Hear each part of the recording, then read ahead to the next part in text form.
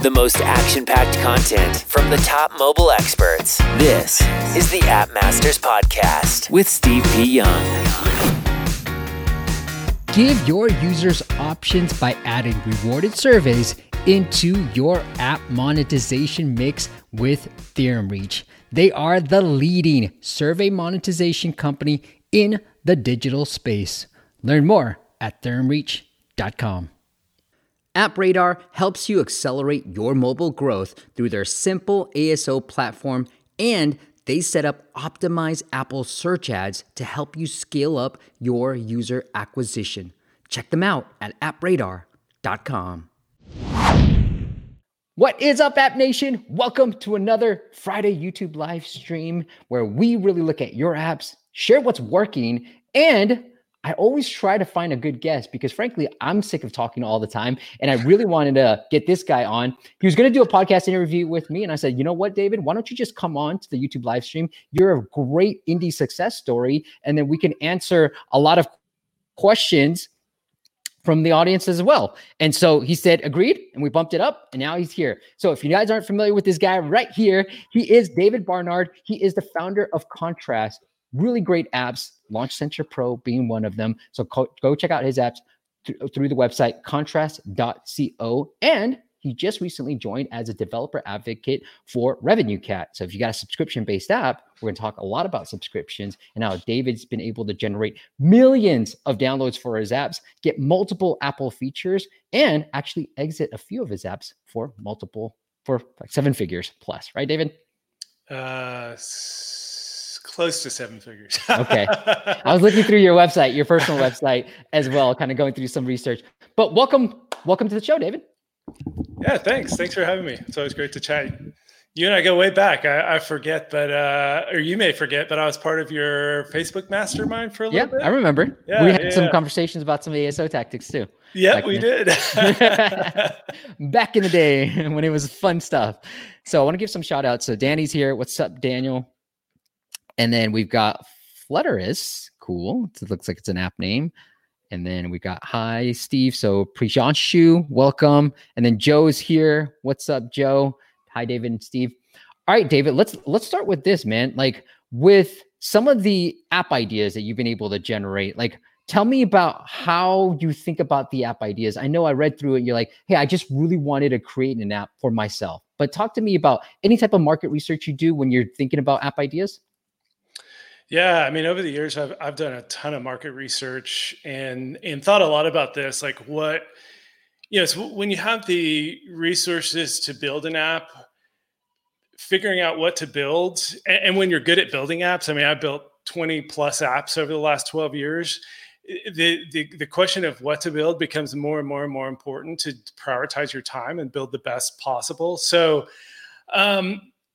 I'll be honest though. I mean, I feel like I'm the starving artist indie developer that keeps shooting himself in the foot. So I went into the weather category because I just wanted a weather app. And I did enough market research to understand how competitive the weather category was going to be, but I didn't fully anticipate just how brutal it would be going into such a competitive space. Mm-hmm. And that actually led to a lot of what I've been known for over the last 3 or 4 years, kind of calling out subscription scams and kind of pushing Apple on some of their app store policies and their search algorithm and their kind of fraud detection and things like that. So as I got into the weather space, it's really fun to build a weather app. And we have some really cool stuff coming for iOS 14 with widgets and complications on watchOS 7. So it's really fun building a weather app and building the weather app you want to use because it's a daily driver, right? I mean, pretty much everybody uses a weather app on a daily basis. But what you find when you start doing deeper research into some of these categories, especially like weather, is that in these bigger, more competitive categories, there's a lot of shady stuff going on. And then on top of the shady stuff, you just have some really sophisticated players. So if you want to go build a wallpaper app, it's oh, wow, look at all these wallpaper apps making so much money. I should build a wallpaper app. I actually went down that road in March and it was spent probably 20 hours total researching and talking to people and stuff. And what I realized is, yeah, there's a bunch of crappy wallpaper apps that are making a ton of money, but they're not making a ton of money by building a great product. They're making and that's like, I want to build a great product. Yeah. And so it's just a different approach to things. And so in the weather space and the wallpaper space and like a lot of these like high traffic keyword spaces, you have a lot of very sophisticated players who have the money to spend on marketing. They have the teams to dial in monetization. They use, I mean, some of them use dark patterns in how they get people to sign up for subscriptions. And like, if you're just trying to build a great product and go into these competitive categories, I mean, you're bringing bringing a gun to a knife fight. Like, you're going to get outplayed at every turn. So I think, I mean, I can get more into like specifics of market research, but I think that probably helps more than some of the specifics, is just to understand that like what you think you see doing market research, like understanding which categories generate downloads and the apps that are making a lot of money. Like, you're not really doing market research until you like really understand why those apps are successful at the level they are. And I think so many developers make the mistake that thinking that they can just go into a competitive market with a better product and that people are going to find it and download it and Apple's going to feature. Apple's featured my apps, the Weather Up app, like 10 times. It was like app of the day. It was on the new apps we love. It's been all over the place on the App Store. Did that like make it successful? No. And like, you gotta, and I mean, so there's like layers of mistakes that I've made with Weather Up. Like, the monetization is not dialed in. Like, we need to do better with, communicating the value props. We need better value props. I mean, it's a competitive space. So like, people have really high expectations. So anyway, so in doing market research, it's like, there's just layers and layers and layers that you need to understand to build a successful product in a market as competitive as the App Store. And I'm glad you brought that up, David. When developers do see like, hey, this is a crappy app, I can build a way better product on this.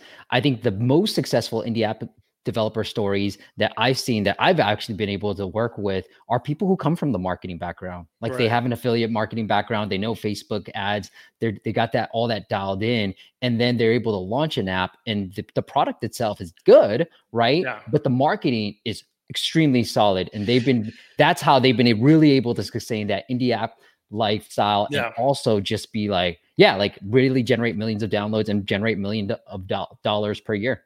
And a perfect example of this is actually one of my competitors that I have a ton of respect for, and that is Carrot Weather.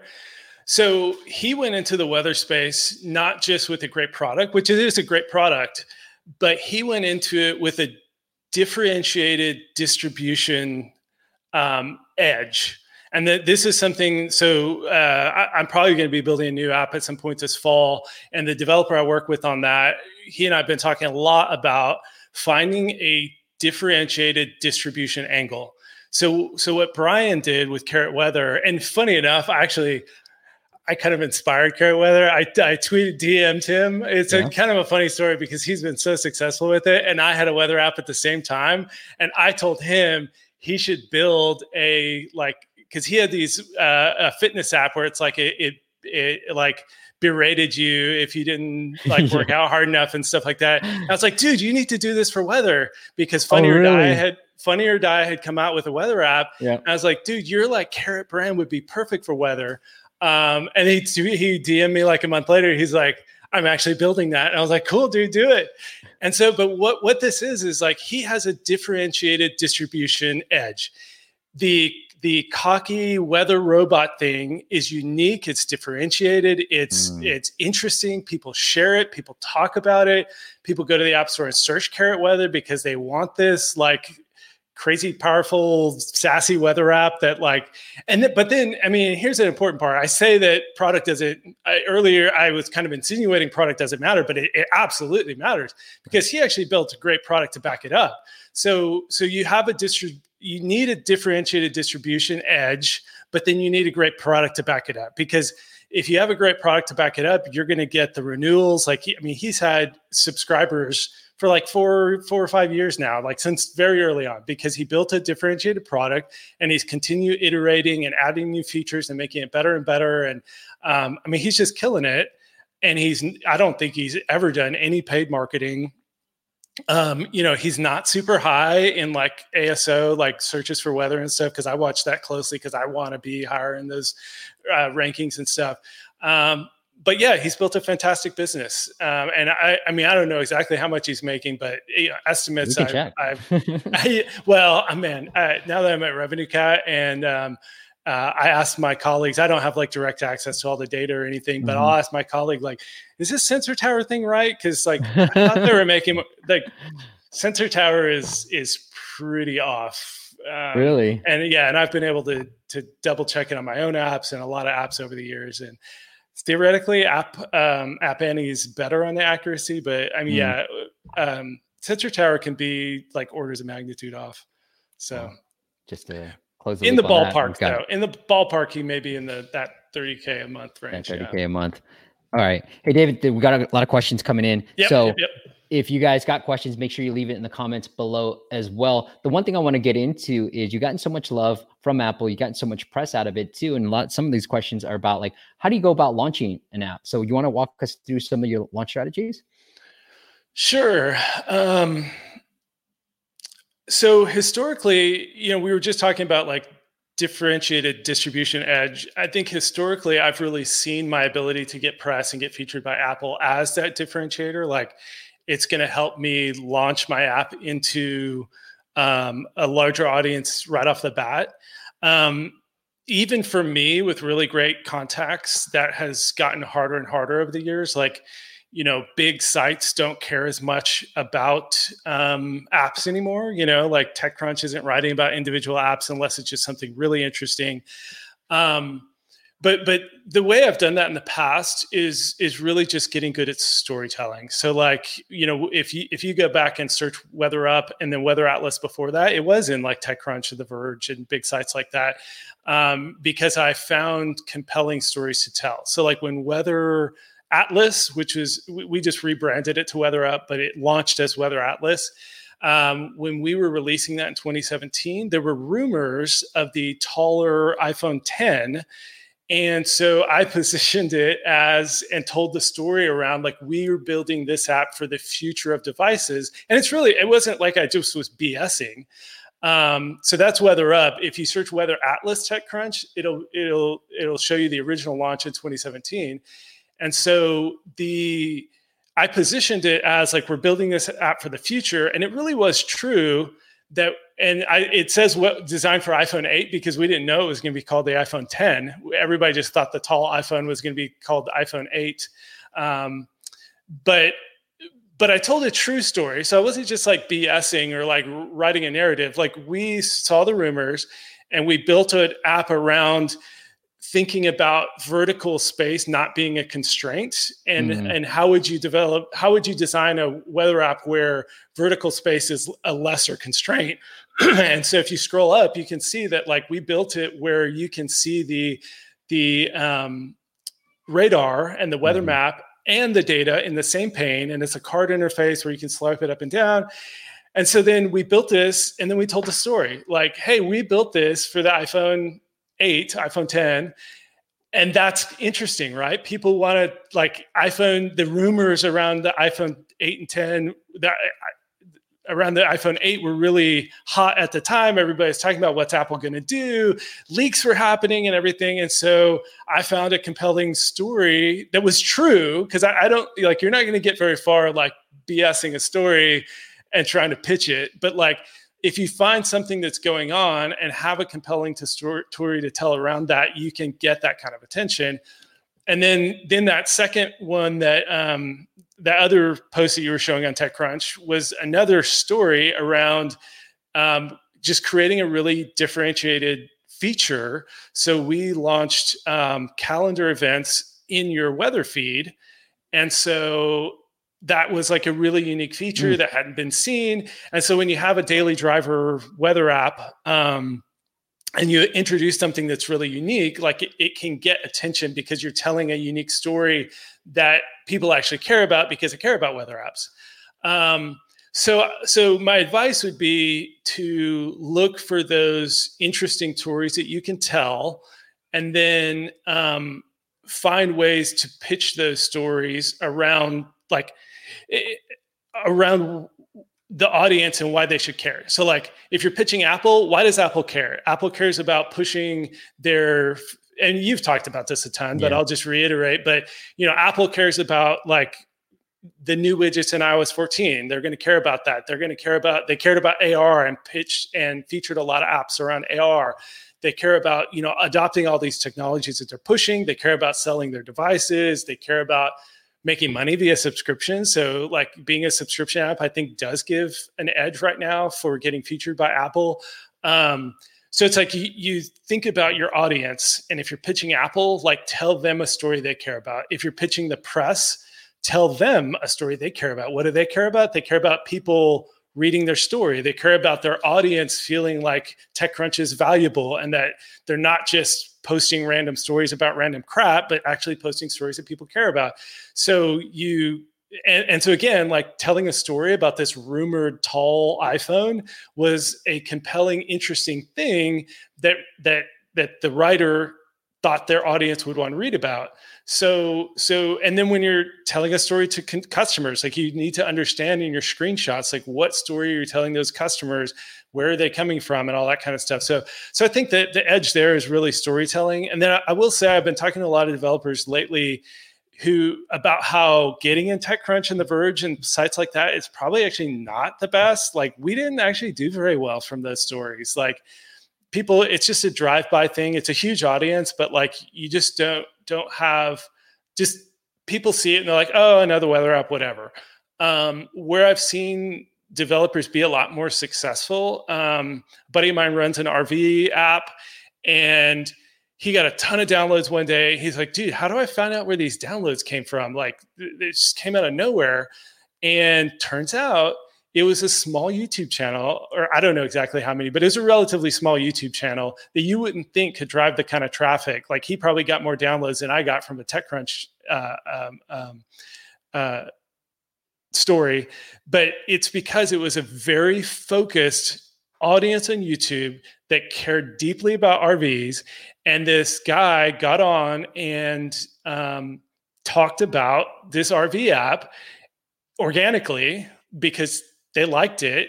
And so it drove a ton of downloads. So what I've been talking to, especially like more like indie folks who aren't, funded and don't have a PR rep who can go pitch to TechCrunch and The Verge, and whether or not that's even valuable for a lot of startups is debatable. But go after the smaller niche sites and audiences that really care about your product, and then tell them the story that they're going to care about.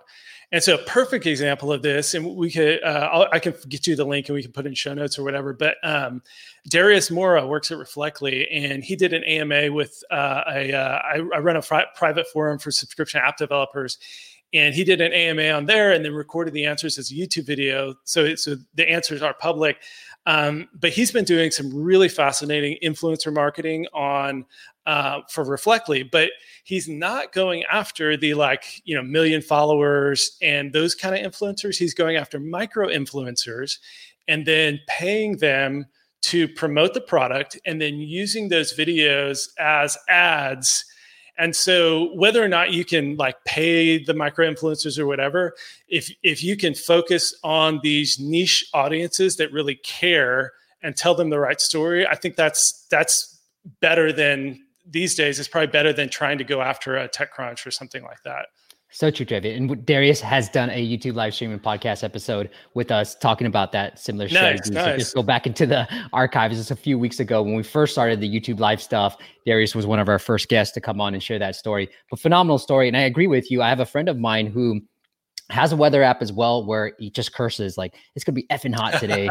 And he said, look, I've been on these big sites too, but the best downloads came from a little blogger, like a college blogger, just talking about the app, super niche, and he got way more downloads that way. So the more targeted the audience, the better that you can get it. So it could be YouTube, it could be Instagram, it could be a blog, anything. But it's cool to be on these TechCrunch sites, but again, the traction might not be there. All right. And it's really hard. That's the thing. It's like, I can't sit here and say do this, and this, and you're going to be on TechCrunch. It's like you gotta, Yeah, it's I'm so not jealous. advice that's replicable. Yeah. Well, but again, what are you jealous of, Sarah. right? Because I pitched Sarah a bunch of times and she's never said yes. It's one of these things where it's like, it's just nice to have type of thing. It's like a trophy. It's like, like all my trophies over there, they're sitting there, but it's kind of like nobody really cares about it. But it's a trophy. It's not money in the bank, you know?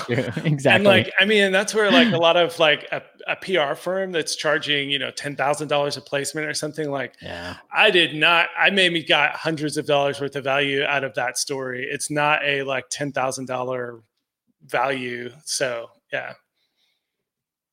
Cool. All right, let's get into some of the questions. I want to say hi to Fawn, who's in Vietnam. Dude, it must be late over there. So thanks for staying up, Fawn. All right, and we got some questions from some people. All right, all right, I love this question from Joe because you've experienced selling multiple apps too. When you're building an app, do you have a focus on eventually selling it, or you build it to like sort of dominate a field? What does that look like? What's your approach when you're building the app?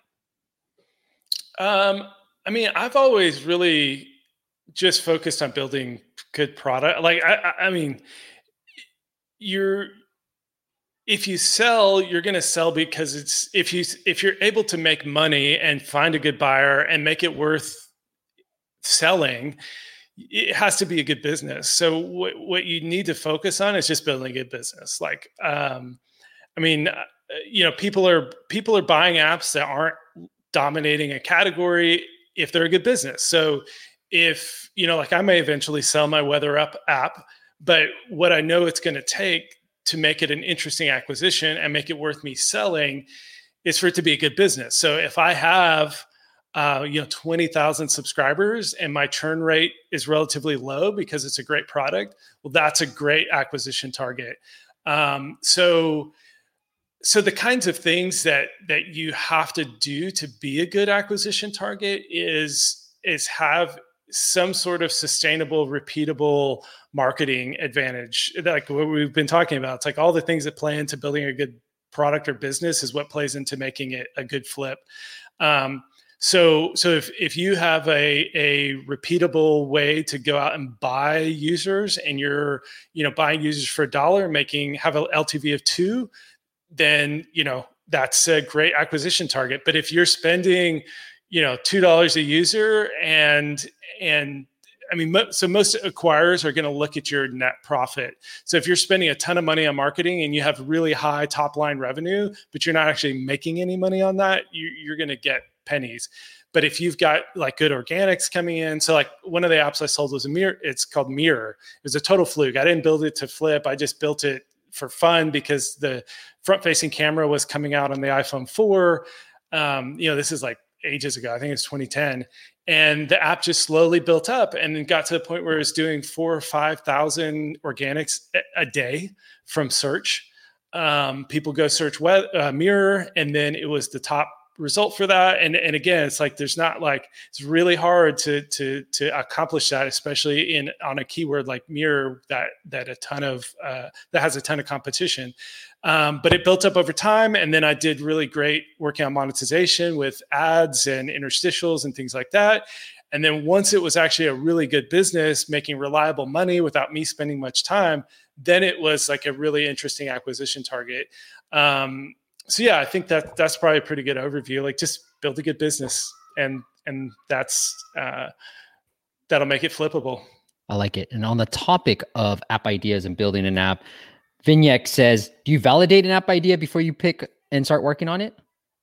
Absolutely. How do you do that? That's what I was talking about with the wallpaper research. So, I have not, when I say I validated app ideas, I have not like done some of the kind of like, which I probably should, but like building a landing site and driving traffic to it and seeing how people respond. I think like there's a lot of strategies like that are smart, and I probably should do more of it. But I take a much broader approach. Like if I'm going to build an app, I want to care about it and build something that I think is meaningful. And so that's where I do the much deeper, like looking for that differentiated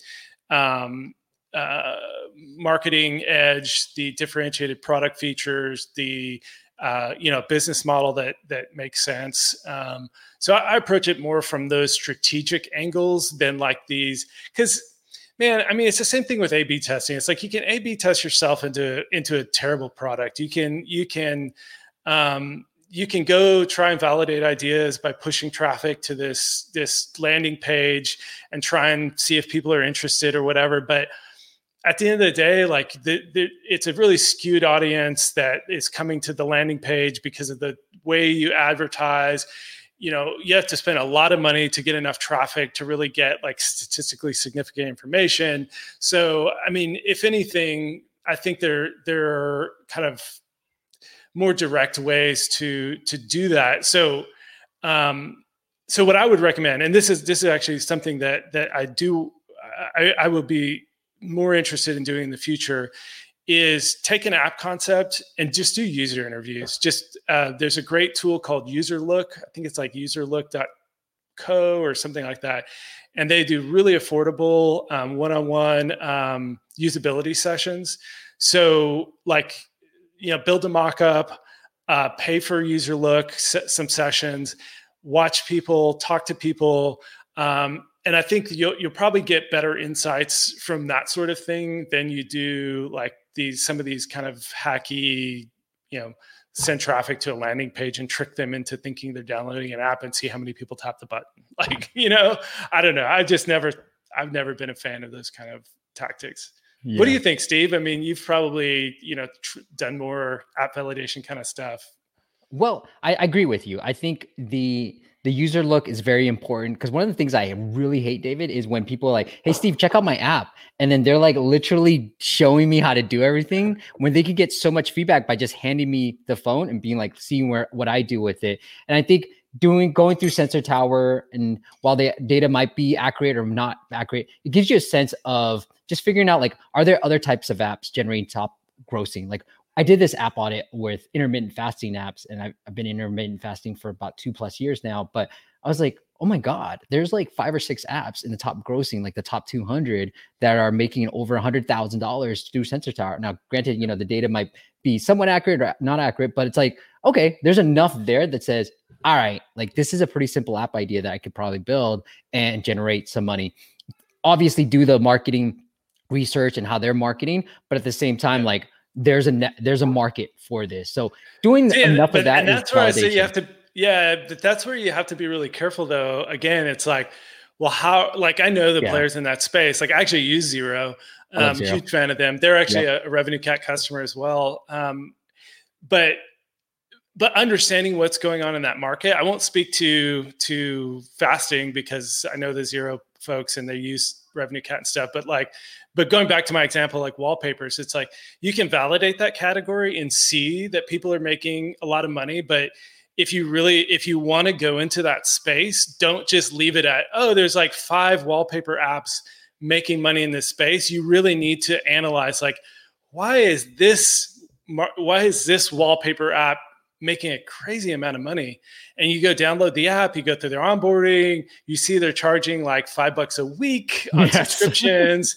And then you go to Facebook's ad tool and like try and look at like what kind of ads they're running, like how are they acquiring these users, what's their marketing spend? Because another thing a lot of people don't realize is like, okay, sure, like these fasting apps might be making hundreds of thousands of dollars a month, but you don't know if they're spending $500,000 a month to generate $300,000 a month of income. So it looks like this great opportunity, but you don't know how they're driving users. You don't know what their conversion funnel looks like. And so the more you can understand the real reasons that those niches are being successful and making that kind of money informs whether you want to go into that space or not. Yep, totally true. And then how to create a differentiated experience in that space. I love it. And I love what you brought about Carrot. I know I interviewed, you said, Brian, I forgot the name, but when it was Carrot to Do, like I had him on and we were talking all about Carrot there. So he built a brand. And I think that differentiation, like what is going to make your fasting app different from all the different fasting apps? It just can't be a timer. Like I think people fall into that trap and be like, that's easy. Like I can just build a timer, but you got to make it a little bit different. And but see, even if it's a different product, that's the trap I fell in with my Weather Up app. Yeah, it's like Weather Up is a differentiated app. Like it's a map first app, and a lot of people care about weather maps. And we combine that in a really unique way with cards where like you get to look at the forecast and also get a peek at the weather app. So like we have a differentiated product. We have the calendar stuff that's like very differentiated. But what you have to, what you need more than a differentiated product, you need both, but you need a differentiated marketing edge. Like for Carrot Weather, it's the like sassy weather robot. And I lovingly call it a gimmick. And I've said this to Brian about Carrot Weather, but it's like gimmick is kind of has a negative connotation, but to me, I don't see it as just a negative. Like if you can build a great gimmick to bring people in, that's great. So, but you got to find a way, like not just how is your product going to stand out, but how are you going to get attention for your product? Like how can you stand out marketing and distribution wise? And that these days is in a lot of ways more important than that differentiated product. Cause like a lot of these fasting apps are very similar. Like they're not that differentiated from each other, but what like some of the bigger ones are really good at is marketing and dialing in the conversion funnels and stuff like that. So true. So much more important. That's why I've been trying to, like in the beginning of the days, podcast was all about growth. Now I'm like trying to think about obviously growth, but at the same time, like monetization, retention, what are those tactics? TNS, he's from Facebook. So cool. Like we're getting some Facebook audience as well. We're live on Facebook, but what traffic sources are working well for you, David?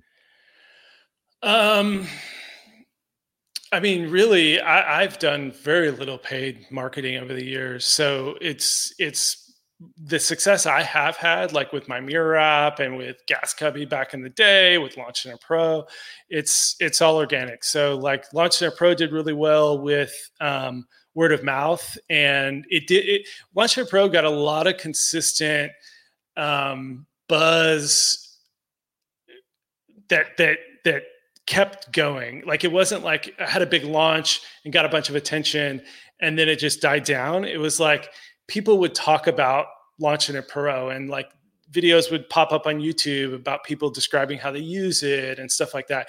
That's like really hard to generate, but again, it gets back to like product differentiation, marketing differentiation. It's like Launch Center Pro was a very unique product and it was a very useful, productive product.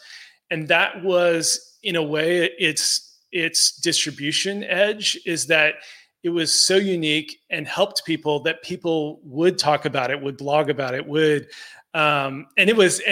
funny enough, like it was complex enough that people would do a podcast about it, do these blog posts, do YouTube explainer videos because it wasn't so simple to just download it and like make it happen. And so yeah. And then like my Mirror app, it was ASO, like I was able to latch on to the Mirror keyword and just ride that wave.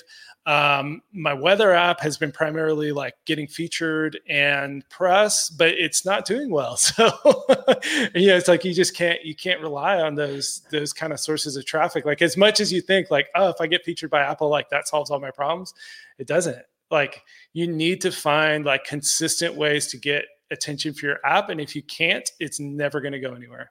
It's only those that have been featured multiple times. We've helped multiple clients get featured at 34 different clients. And I tell every client, like in the beginning, it was very huge. And I tell them now, it's like, they come to us thinking like, hey, can you get featured? But like, it's not going to make or break your business. Like it's a nice little trophy. Again, it's great. It's going to drive some downloads, but at the same time, like you'll be fine if you don't get featured as well. So, all right. Speaking on the ASO topics, Flutterist asks, I know Flutterist, you asked about revenue. I'd rather not talk about that revenue stuff. It's just personal stuff, but what are some ASO tricks for you, David? What are some strategies that are working for you?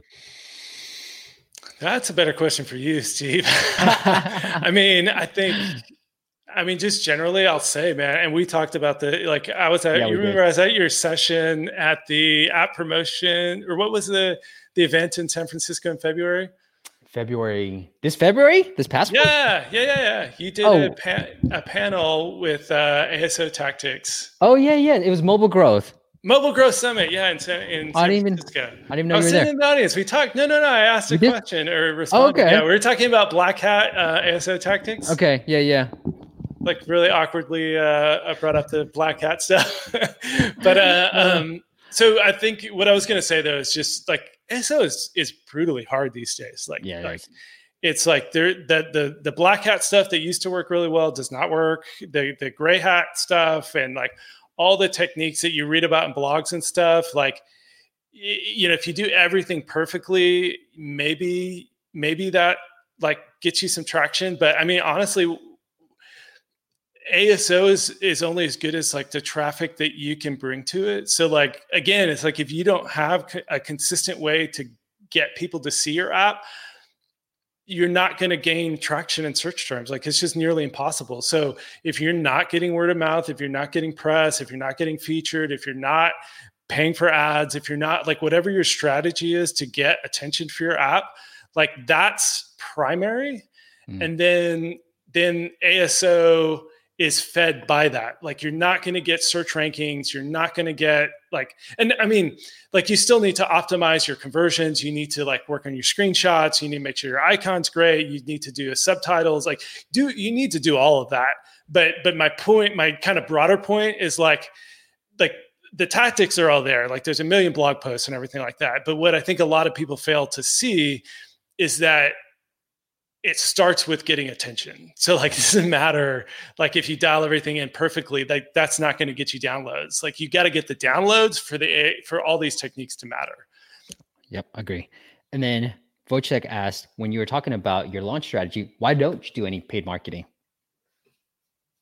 I mean, I've been a bootstrap indie developer for 12 years. Like I've, you know, it's just getting to launch is a struggle sometimes, like financially. And so, and paid marketing is really hard to do well. Like these days, you know, it seems like, oh, if I can just like, you know, get Facebook's algorithm to dial things in, then I'm set. Like, you know, I can spend $10,000 and make 20. But even if you can spend 10,000 and make 20, like you got to cash flow that, right? So like you spend 10,000 on a launch, and theoretically you're going to make 20, but when does ROAS happen? Like it could be 30 days, 60 days, 90 days, 120 days. So how are you going to cash flow that paid advertising until the 120 days hit? You know, you can go take out a loan from a bank. You're going to like dip into retirement savings, like, you know, and so, I mean, if you're a funded company, if you have investors or whatever, like absolutely like reinforce the rest of your launch strategy with paid marketing.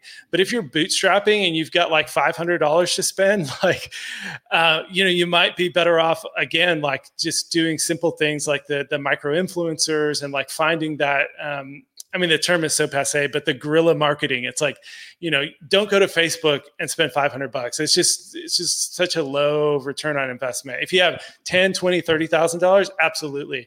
But if you just have 500, like you got to find ways to stretch that 500. And so as an indie developer, you know, who hasn't had 10,000 to just blow on an app launch, I've been really careful to use other stuff, to use press and try and get featured by Apple and, you know, do other stuff like that.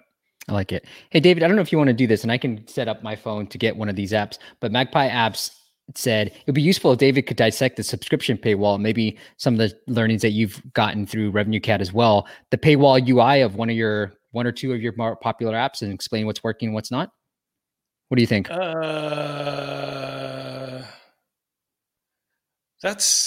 I was trying to think. I mean, I actually just watched your fasting app thing last couple of weeks when you like dissected, what was it, Fastic?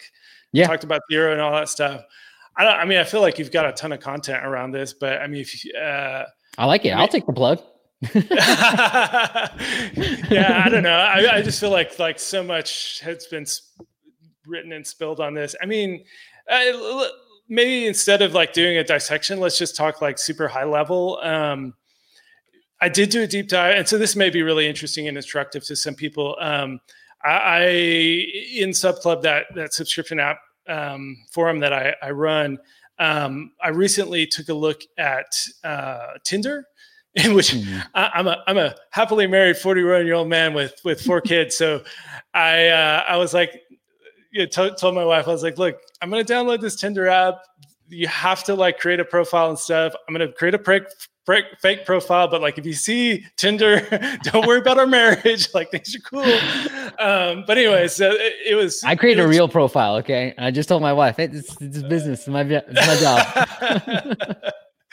Yeah, well, at least it wasn't like Ashley Madison or something. Then I think it'd be even harder. I guess that probably doesn't even exist anymore. But anyway, so Tinder is really fascinating, and it is. I mean, the thing you have to think about with understanding paywalls is that you can look at best practices. You can study Tinder. You can study Calm. You can study Headspace. You can like make all these assumptions based on all these different things. But again, it's like what we were talking about with market research is that there's certain like business assumptions and unique reasons why things work for different apps. So Calm has an incredibly simple paywall. It's like a list of benefits and a button. I don't think that's actually a great strategy for a lot of apps because Calm, people coming to Calm have a different mindset, are prepped differently. Calm already has free content, so they're probably coming in with having experienced some content for free.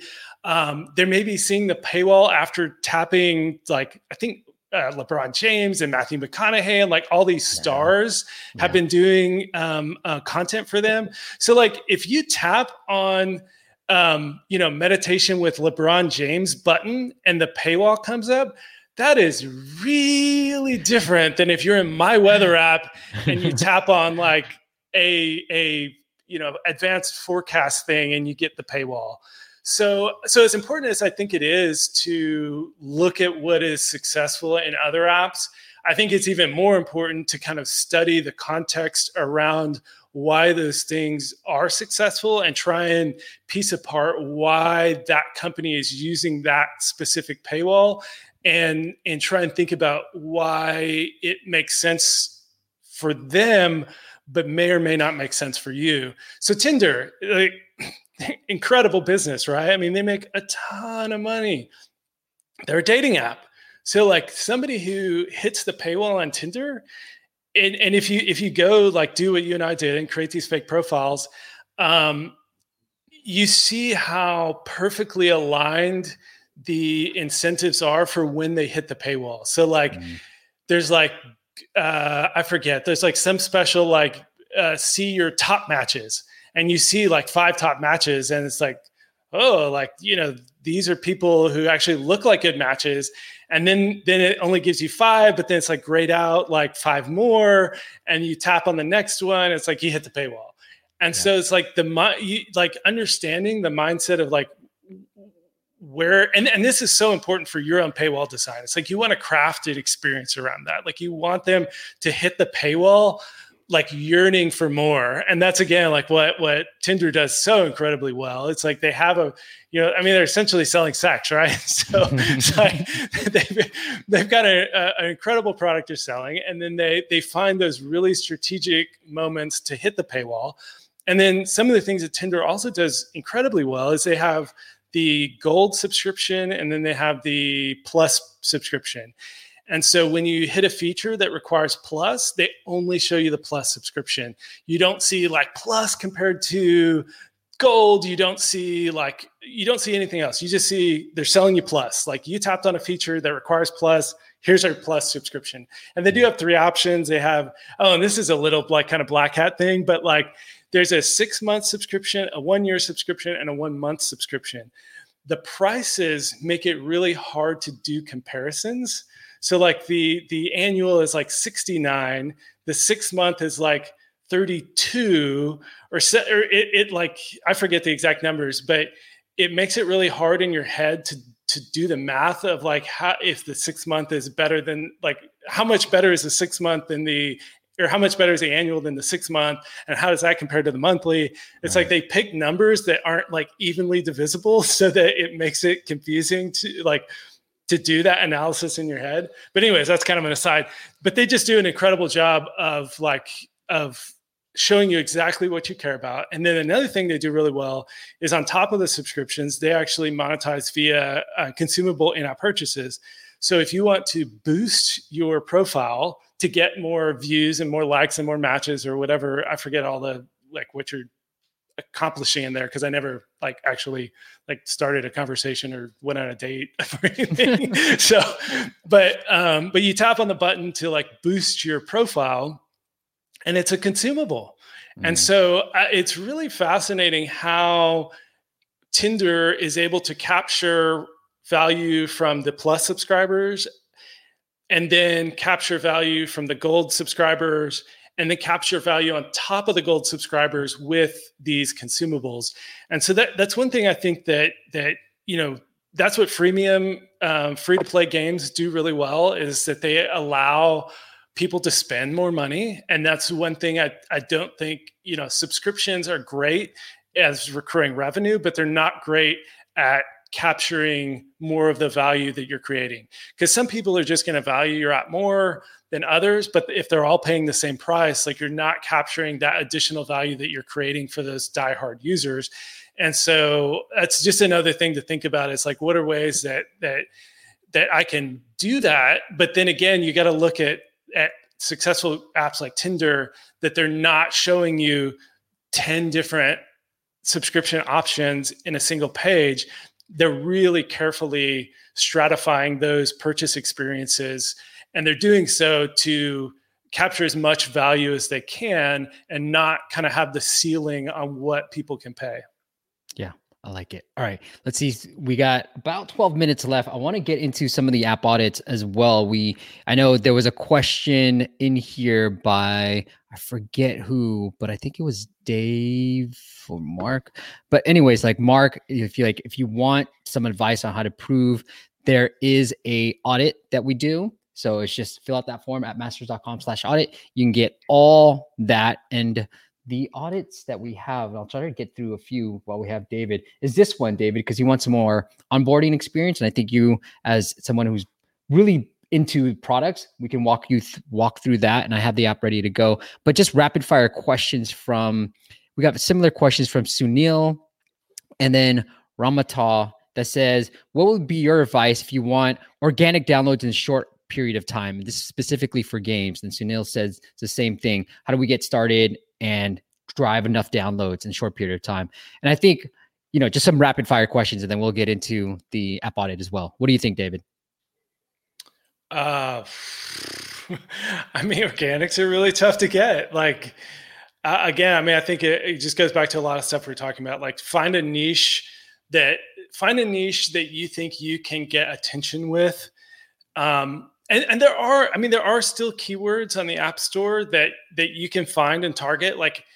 If there are only 4 or 5 apps that do some specific thing, if you can find something an accountant needs, that they're actually going to go to the App Store and search accounting tool helping or whatever. There are still those niches where you can find keywords that are going to organically drive downloads. But if you're in any even reasonably competitive keyword, you got to look outside of search organics. And so you just got to find a niche where you can get attention in other ways. You got to think about the micro influencers and bloggers, and you got to find a way to get the attention to drive those. So that's organics, word of mouth and things like that, are fed by getting that attention. So yeah, you got to start with getting the attention, and then and think about, and you got to think about too, the organic funnel. Why is somebody going to hear about your app? And if they hear about it, why are they going to care enough to go download it and tell those stories? Have an app that has a story to tell so that people will tell it. I like it. And I agree with everything you said. And I think what we've kind of broken down through this entire interview has been, look, find the right target audience. It doesn't have to be the biggest. And you have to start that early on. I think too many times they're like, I'm ready to launch. What do I do? I'm like, when are you launching? Oh, tomorrow. I'm like, what? These are things that you should be doing a month in advance and finding these targeted users. Yeah. And you shouldn't even be, honestly, if you're trying to make, if you're a hobbyist and just want to release an app, whatever, just build an app and do it. If you're actually wanting to make any money, like you need to understand your marketing plan before you build the app. Because if you build an app that is not marketable, like you're not going anywhere. So like start with the marketing, then build the app. I like it. All right. Jonathan asks, I have an app that is paid and I have a build ready to go with subscriptions using RevenueCat. So congrats, Jonathan. I am hesitant to make the leap. Is it better to use subscriptions? Any tips on validation? So I guess he's very hesitant to go to a subscription type of model. Yeah. So I actually have a great blog post on this. And then there's a specific quote, and if you'll bear with me to actually just read it, because it's really good. Ben Baharin runs a strategic analysis firm for like big tech companies, and so they're constantly doing consumer research. And so he did research around subscription apps about 2 years ago, and I helped kind of formulate some of the questions. So normally you would need to pay like, I think they charge $5,000-$10,000 for some of these, charge Apple and these big companies to like get these reports.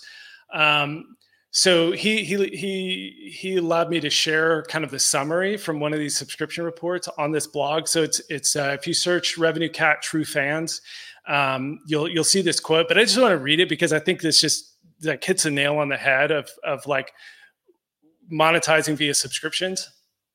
So here's a quote. What came out loud and clear from respondents was their love-hate relationship with subscriptions.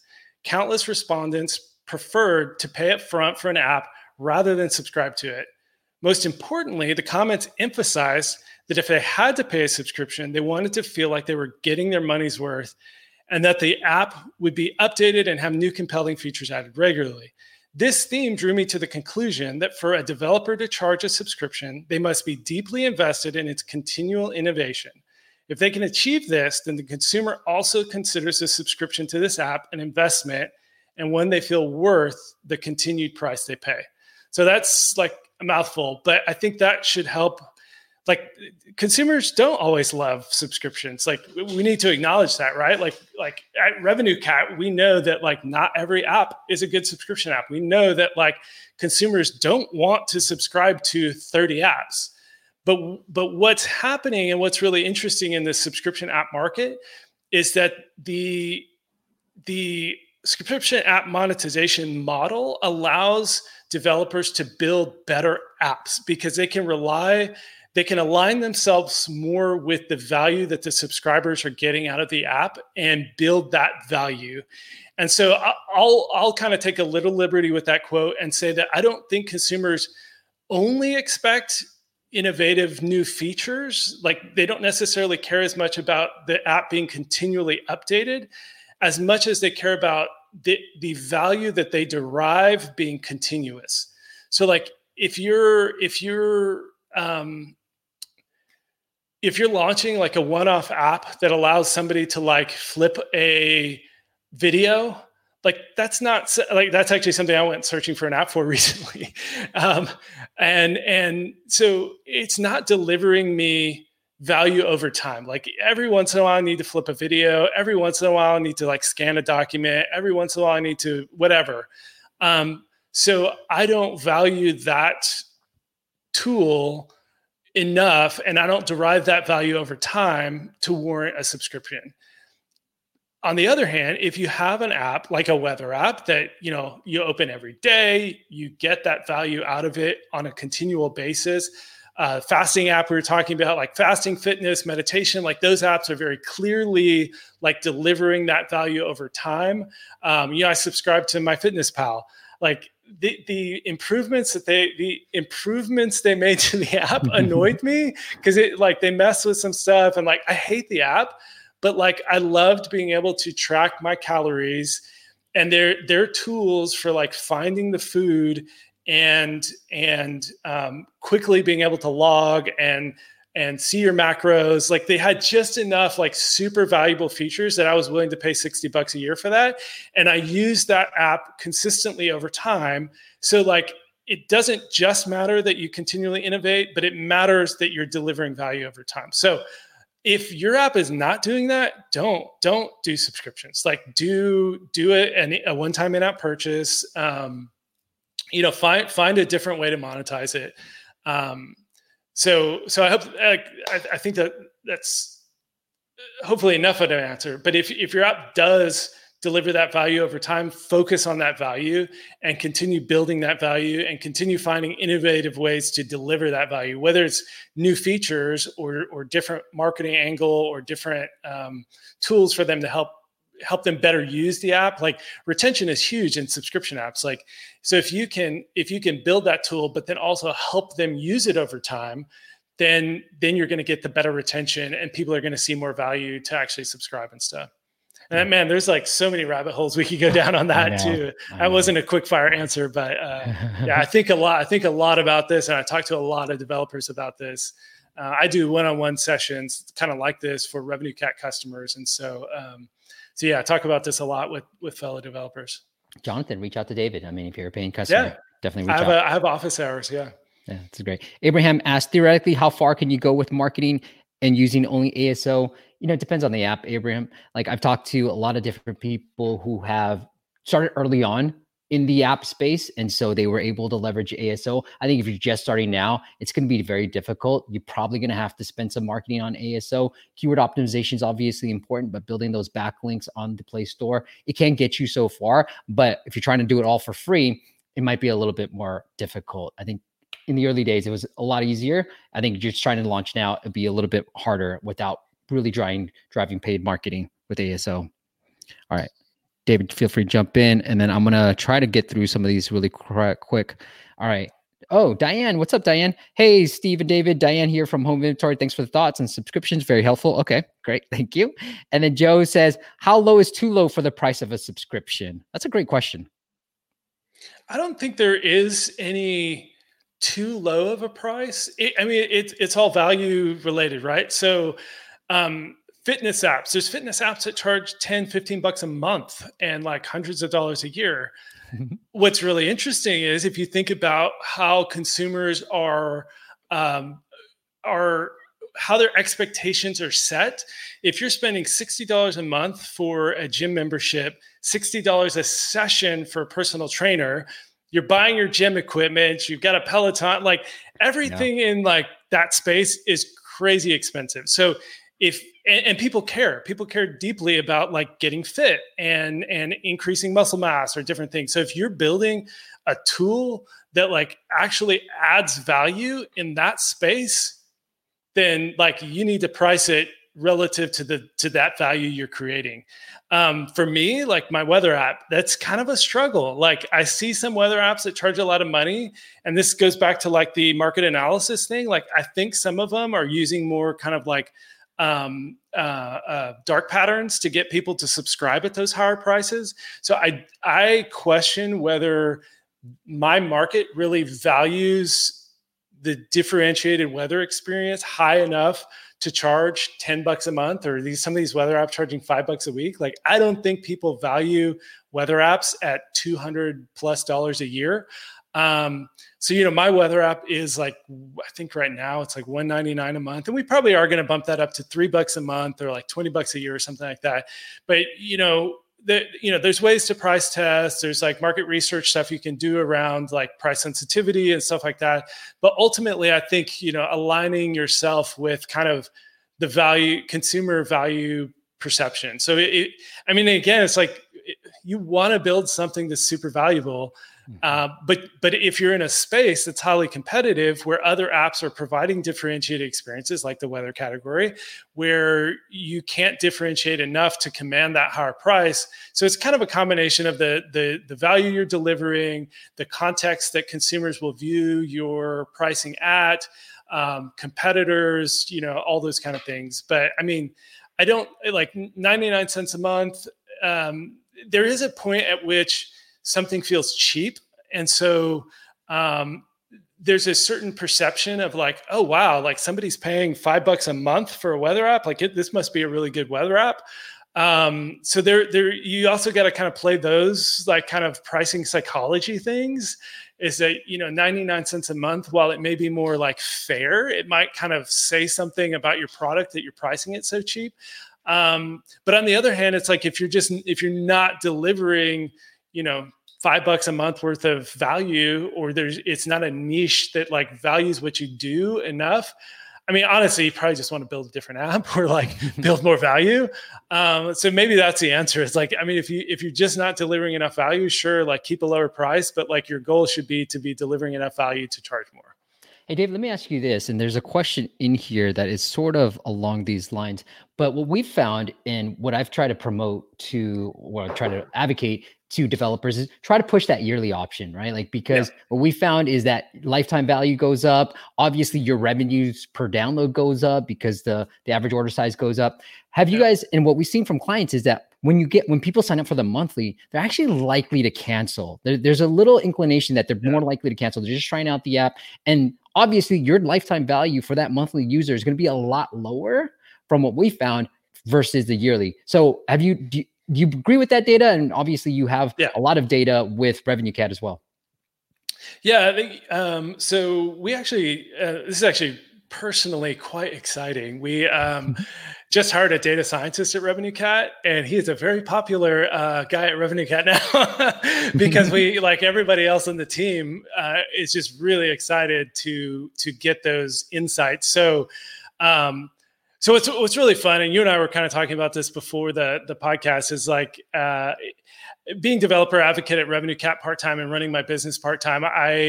I get the best of both worlds. I get to have my cake and eat it too. So on the RevenueCat team, like we're just building super cool stuff for subscription apps. And then I get to use them as a developer. And then, we just hired a data scientist. So I'm super excited about like the data projects we're going to do. But guess what? Now my like simple little subscription apps as an indie developer have a data scientist who's going to like be working on our dashboard to like provide the kind of insights I've always wanted to get on my subscriptions, but don't have the resources to go pay a data scientist to come analyze my data. So anyways, to answer the question, it just kind of brought up, this is something like I actually just emailed the team yesterday, like, when do I get to sit down with the data scientist and dig through this data? So it's like really top of mind because I'm like, super excited, as you could probably tell. So that's actually something that we're probably going to be doing blog posts about in the not too distant future, and potentially even like doing some kind of benchmarking in our dashboard or something like that, where, trying to help people understand, what those conversion rates look like, how people, what retention rates are like on a monthly versus an annual subscription and stuff like that. But I think to answer the question more specifically, I think it depends a lot on the app, right? Because it's like Netflix doesn't offer annual subscriptions. They offer monthly. They don't offer lifetime. But they're very confident in the value they deliver that people just stay subscribed. So if you have an app that is super valuable, that people are,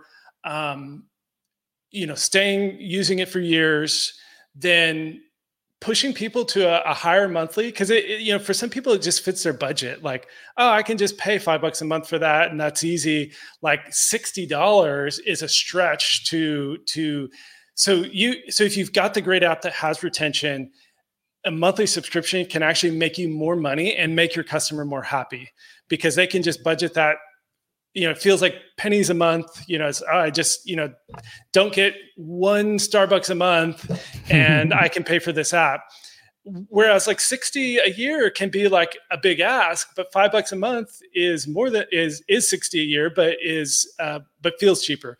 So yes, pushing people to the annual can increase the lifetime value, especially if the people are just going to cancel anyway. So you just look at your stats. Like if you are seeing a lot of cancellations on the monthly, then remove it as an option, or make it much more expensive as a price anchoring to push people to the annual. Yeah, I love it.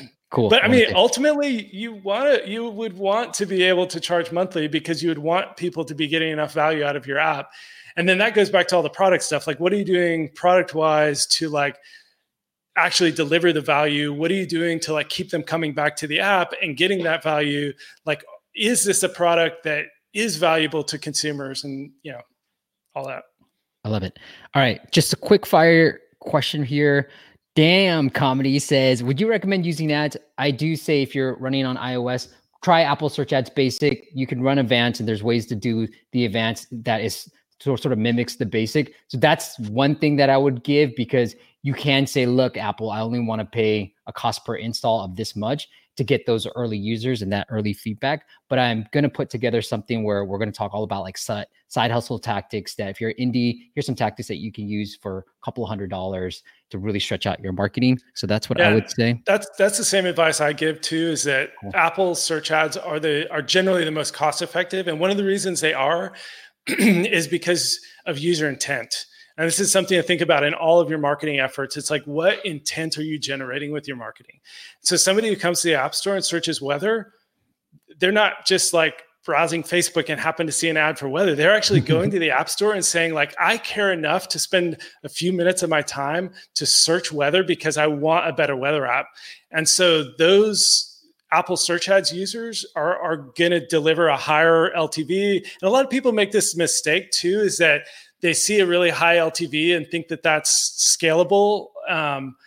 So like if you get amazing return on ad spend from Apple search ads, like, oh, well, I can just spend that much on Facebook and I'm generating this high LTV, so I can go spend $2 a user on Facebook. But you got to understand why you're getting that LTV. And Apple search ads, especially on a budget, is just incredible because it's delivering those really highly targeted, highly incentivized users who are likely to have some of your highest LTV if you can get them into the app and onboarded and starting your free trial and everything. All right, David, we still got some questions. I want to be respectful of your time as well. Maybe we'll end with this and then we'll give a plug. Yeah. The Magpie says, all right, David, and this is very timely with iOS 14. What do you think of the IDFA related updates on iOS 14, and how is it going to affect monetization? Man, so I have like 10 pages of notes for a blog post that was supposed to go out 3 weeks ago. It is a disaster. It is a mess. What do I think? This is probably the summary that I'm going to give in this post that will hopefully go out next week.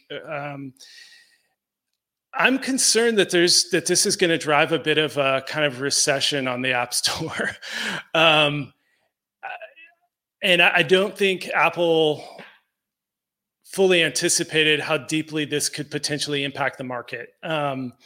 So many of the tools that have been built up over the last 5 or 10 years, or really more 5 years since Apple released the IDFA with iOS 6, they're built around these highly targeted ads, and they're built around being able to measure the return on those ads.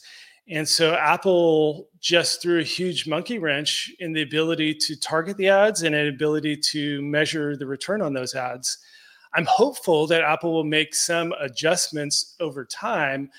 But, Facebook and Google, for all the, negative aspects on privacy and stuff, I would argue, and I don't know if I'll phrase it this way in the blog post, but like, they have increased the GDP of the App Store. Like, Stripe talks about increasing the GDP of the internet. Like Facebook and Google, through creating incredibly efficient ways to acquire users, have increased spending on apps. Like, there would be less spending on the App Store if it weren't for the efficiency through which developers can acquire users. So I'm concerned that a reduction in that efficiency is going to reduce spending on apps. like, developers are going to have to adjust their marketing budgets and adjust their spend. That spend is likely going to become less efficient and less targeted. I kind of think this potentially hurts like smaller developers, kind of small mid-tier developers a little more. The big developers can afford to, purchase new tools, bring things in-house, adjust. They can afford for efficiency to not be quite what it has been in the past. But some of the like mid-tier apps that are spending $50,000, $60,000 a month on ads rely on that kind of efficiency, and certain products just rely on the targeting. It's like, if you're not able to do those super highly targeted ads and then measure the return on those and optimize them, like I think some products just, cease to grow and potentially retract. Now, from a privacy standpoint, I think it's fantastic. Like I've had IDFA I've had limit ad tracking turned on for years because I don't want these shady data brokers hoovering up all of my data and all my app usage and my location and all that kind of stuff. So I think it's a boon for privacy, and I think it's absolutely what Apple should do for consumers. But I think the fallout is going to be really interesting to watch. Now, I think that this is going to impact great products less than it's going to impact products where their success is more dependent on highly efficient marketing spend. So like we were talking about earlier, like some of these like wallpaper apps and stuff, like they're able to charge what they charge, or they're able to make what they make because they use these highly targeted ads, push people through a dark pattern funnel, make enough money to then go back and spend a bunch, and they're just churning through users really quickly. Like people aren't staying subscribed to those very few people forget when they're paying $5 a week for a wallpaper app. Like they churn through subscribers very quickly, and it's just a tiny fraction of them that forget and end up paying the $250 a year. And so apps that don't have strong products that retain users, that drive word of mouth, that they're going to be impacted much more. And so a lot of those kind of apps have focused on building out these marketing engines versus building out a great product. And so the apps that have focused either on both or focused more on being a great product potentially, are going to have a little bit of an advantage in the fall. But yeah, I don't know. I don't know how it's all going to play out, but it's going to be a wild ride. Like, I mean, depending on whether or not Apple changes, I mean, I don't think they're going to make any changes to the IDFA. Like, it's clear, like data brokers have been, building these profiles without user consent, without regulation, without, and it's nearly impossible for Apple to regulate and punish and fine and everything. So I see very little chance that Apple changes their policy. They may delay it. Like if they really think like this is going to create a recession on the App Store, they may delay it, but the IDFA is going away. So what they might be able to change is either potentially delaying it so companies have more time to adjust, but then also SKAdNetwork is actually pretty cool. Like there's some great stuff that they're doing with that, because you have all these MMPs that are middlemen between the ad networks and the platforms and the developers. And so if we can get Apple attribution versus having to rely on these third parties or rely on Facebook to do their own attribution, it could be an incredible thing for the ecosystem over the long haul. But in the short term, SKAdNetwork leaves a lot to be desired. Like it's just not feature complete. So they're kind of they're pulling the rug out from under all the current tools, but then they're not offering enough to replace it yet. So yeah, it's gonna be a wild ride.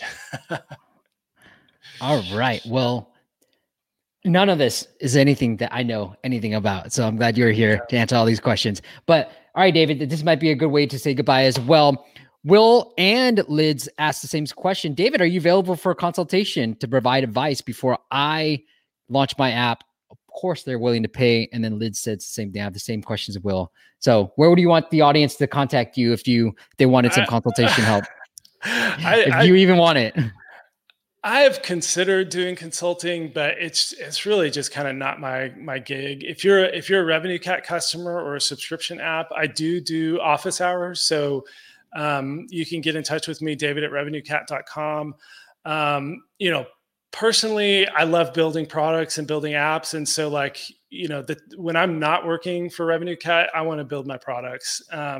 So I don't want consulting clients. Sorry.